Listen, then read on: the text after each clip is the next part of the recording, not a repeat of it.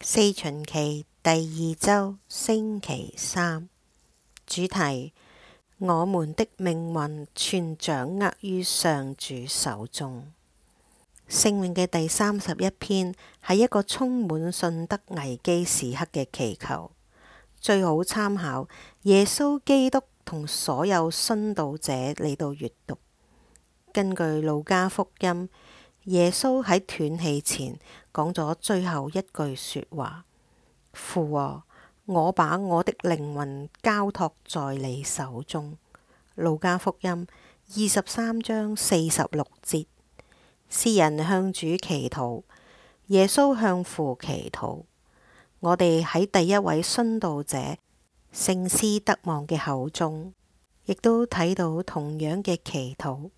佢對復活嘅基督講：主耶穌，接我的靈魂去吧。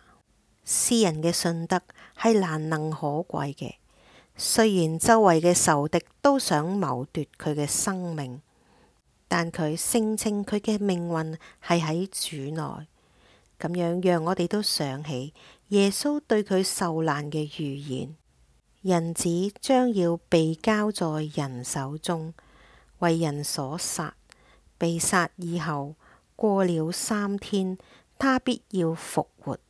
馬爾谷福音9章31節。邊個能夠將耶穌交喺人嘅手中呢？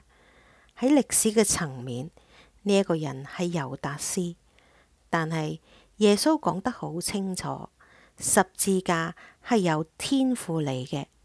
當伯多祿試圖護衛佢嘅時候，耶穌說：父賜給我的杯，我豈能不喝嗎？若望福音18章11節。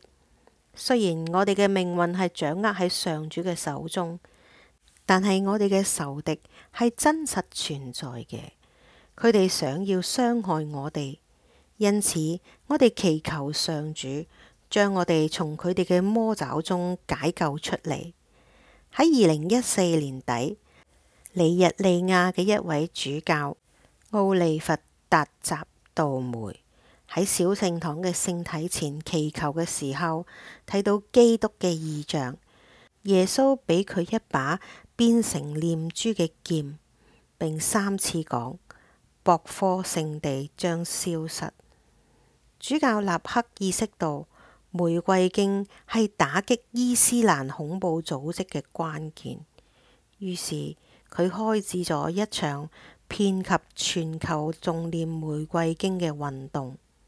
上主，我把靈魂交在你手裏。呢一句話喺諸聖相通公嘅夜禱中，喺天主教傳統中，睡眠係死亡嘅隱喻。以呢一種方式，每個夜晚都喺提醒我哋，死亡係人類嘅命運。但係每日嘅早上，我哋醒來，又會聽到聖詠嘅51篇嘅說話：上主，求已開啟我的口，我的口要讚美爾。聖詠集51章15節。耶穌進入死亡嘅時候講：父啊，我把我的靈魂交託在你手中。路加福音23章46節。但係喺復活節嘅清晨，佢從墳墓裏復活，並永遠活着。正如聖保祿宗徒所講嘅：死亡不再統治他了。羅馬人書6章9節。呢個將係我哋嘅命運。